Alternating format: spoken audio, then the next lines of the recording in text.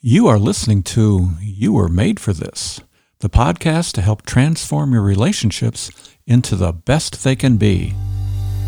Welcome to You Were Made for This. If you find yourself wanting more from your relationships, you've come to the right place.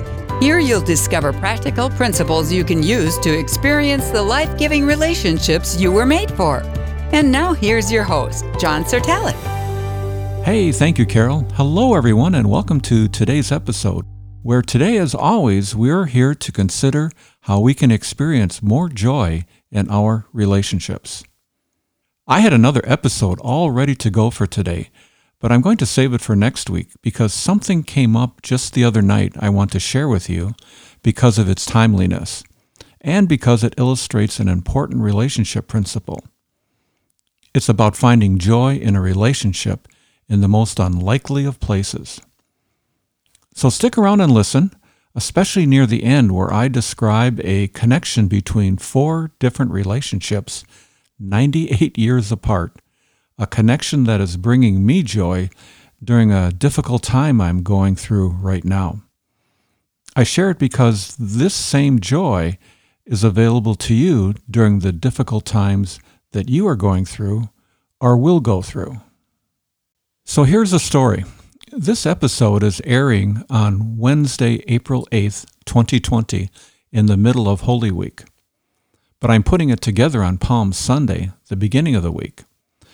It's a particularly meaningful Palm Sunday for my wife Janet and me because it's the first Palm Sunday Janet's mother is spending in heaven with Jesus.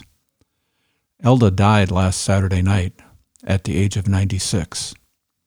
In the midst of this most significant loss for us, we couldn't be happier for her. Decades ago, Elda surrendered her life to Jesus, and as all people of faith know, when we make this decision, our ultimate destiny is a heavenly home with God and His Son for all of eternity.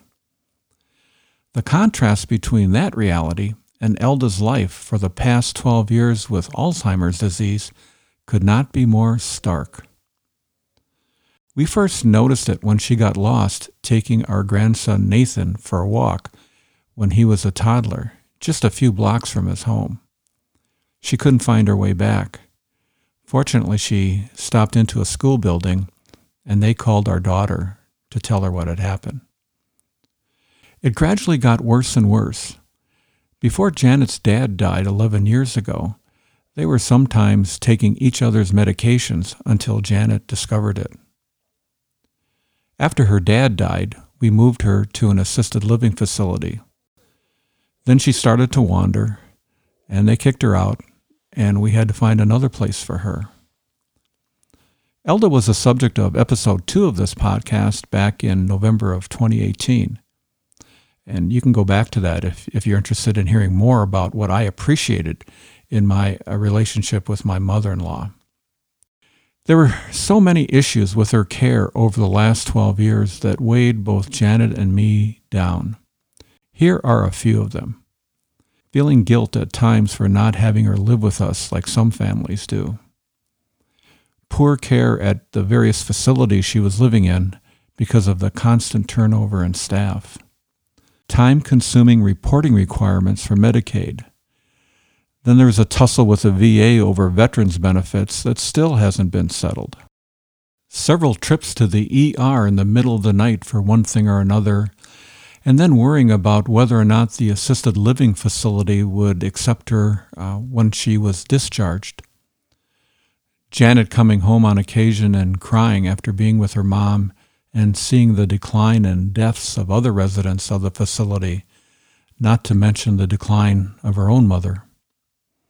On 2 separate occasions, another resident in the facility hitting Elda across the face. A roommate making living conditions very uncomfortable for Elda, and visiting times for Janet most unpleasant. Her mother begging Janet not to leave her when it was time for Janet to head for home, and it breaking Janet's heart at the time. Taking Elda to the eye doctor for an hour appointment that took 2/3 of the day because of the logistics of getting her in and out of the car and back and forth to the doctor and all the paperwork involved. And through everything, Elda was as pleasant as good can be. Because of her dementia, she had almost no awareness of the drama going on around her or the strain on Janet. She would be appalled if she knew the toll that this was taking on her daughter. Many of you with elderly parents have similar stories. Ours is not unique. It comes with the territory. We could all have a reality show together about this. Maybe get a bus and go on tour together. But there have been many good things too. The sparks of joy when her mother would smile at Janet and say she loved her. And when she and Janet would do a duet of "You Are My Sunshine." I posted that on Facebook not too long ago. And then there were the last 2 days of Elda's life just recently, before she transitioned, as they call it. The facility was admitting no one because of the COVID-19 pandemic, but they called Janet and strongly encouraged her to come to visit her mother. So without giving it much thought, we decided I would just drive her out there. They allowed her to stay in Elda's room and even to spend the night on Friday night. They were so kind and compassionate with Janet. They brought her food and water and were just so gracious with her. Well, Janet saw lots of agitation in Elda. She was calling out for her own mother. She was making lots of babbling sounds. And Janet could see her breathing slowing down. And then the nurse came in on several occasions for injections of morphine.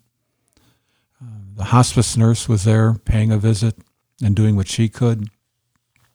Then there was this beautiful moment of Janet FaceTiming with her sister Jeannie in North Carolina so she could say goodbye to her mother from a distance. And then Janet and Jeannie chatting away like they did when they were kids, with her mom lying in her bed, taking it all in and not taking it all in. Throughout the day on Saturday, Janet saw a steady decline and the hospice nurse saying death was imminent. One eye opens, the other shut. Her mouth opens and then closes. And then there was a peace that came over Elda and a smile across her face. A smile that Janet said was her mother's signature smile, a smile she will remember forever. And then the calm that came over Janet's heart as she watched her mother slowly leave her body, her home for the past 96 years, to move on to her new heavenly home for the rest of eternity. Well, I came to pick up Janet from the facility that Saturday night, a little before midnight after Elda had passed on to the next life. On the way home, Janet talked several times of the peace she had and how her mother's end could not have gone any better. We spoke of the joy of holy moments like this, even in the midst of sadness and loss. Janet said it felt like 16 tons had been lifted from her shoulders. When we got home, I asked her if I could share the joy that I felt. "Sure," Janet said. I said, "Do you remember what day it is?" "Well, yes," Janet said. "It's April 4th. Then pausing, she said, "Oh, it's the same day we found Jesus so many years ago." "That's right," I said. "I was thinking about the April 4th connection all day." It brought me back to a passage in the book I wrote several years ago. The book is called Them, The Richer Life Found in Caring for Others. And I just want to read a little bit from it about this April 4th connection. This is about the time when Janet and I made our commitment to Jesus as 19-year-old college freshmen. And we had attended a meeting of a campus ministry and where we made that commitment. And here's what I write in the book. After leaving the meeting that evening in the student union, we noticed something very odd. All the TVs were turned on, which was unusual for this era long before CNN and the 24-hour news cycle of the present day. All the networks were broadcasting the late-breaking news of the assassination of Dr. Martin Luther King Jr. earlier that afternoon. We all stood stunned, our eyes glued to the TV screens. His life ended in Memphis, Tennessee on April 4th, 1968. The same day my life, Janet's life, our spiritual life, began in Eau Claire, Wisconsin. Janet and I met life the same day he met death. And as I learned many years later, April 4th was also the birth date of Jack E. Bird, my birth father. He celebrated his 46th birthday, the same day I celebrated my spiritual birth. And while I'm writing now, about 46 years later. The coincidence between these events still chills me. Well, it chilled me then and it chills me now. Here we had my birth father, born on April 4th, 1922. And then Janet and I becoming Christ followers, April 4th, 1968. And Martin Luther King loses his life on April 4th, 1968. And now Elda Mullane inherits her new life for the rest of eternity, April 4th, 2020. Of all the 366 days in 2020, for God to call Elda home to him on April 4th is for me a picture of God with a great big smile on his face, pouring a big tall glass of joy and sliding it down the counter to me and saying something along the lines of, "Here, son, drink up. I got this. Your Elda is getting fitted right now with a new body that includes a heart that works perfectly well and a new brain that remembers everything. She's remembering everything. I know you're sad. I know you'll miss her. And I also know you want the best for her.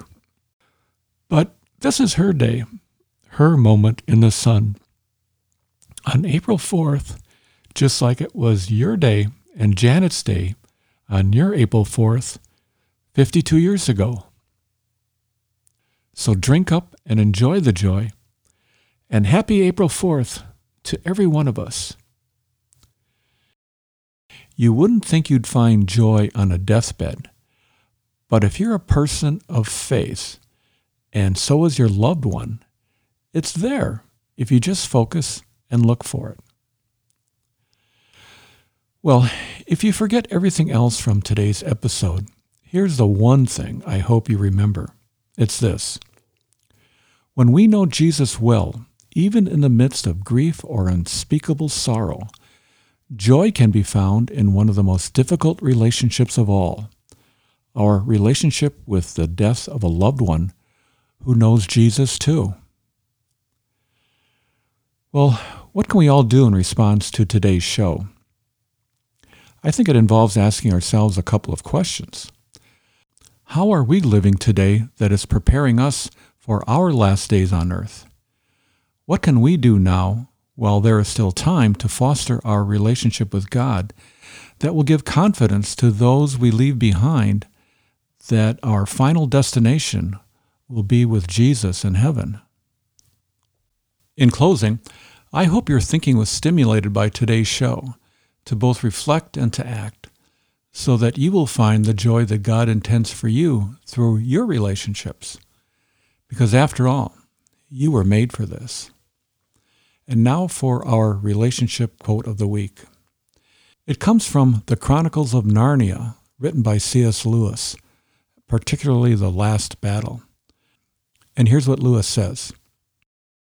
All their life in the world and all their adventures in Narnia had only been the cover and title page. Now at last they were beginning chapter 1 of the great story which no one on earth has read, which goes on forever in which every chapter is better than the one before. And that is what is happening with Elda right now. Every chapter is better than the one before. And may when your time comes and my time comes, we'll have the confidence to know that we are beginning chapter 1 that will go on for all of eternity. Well, that's all for today. See you next week. Goodbye for now.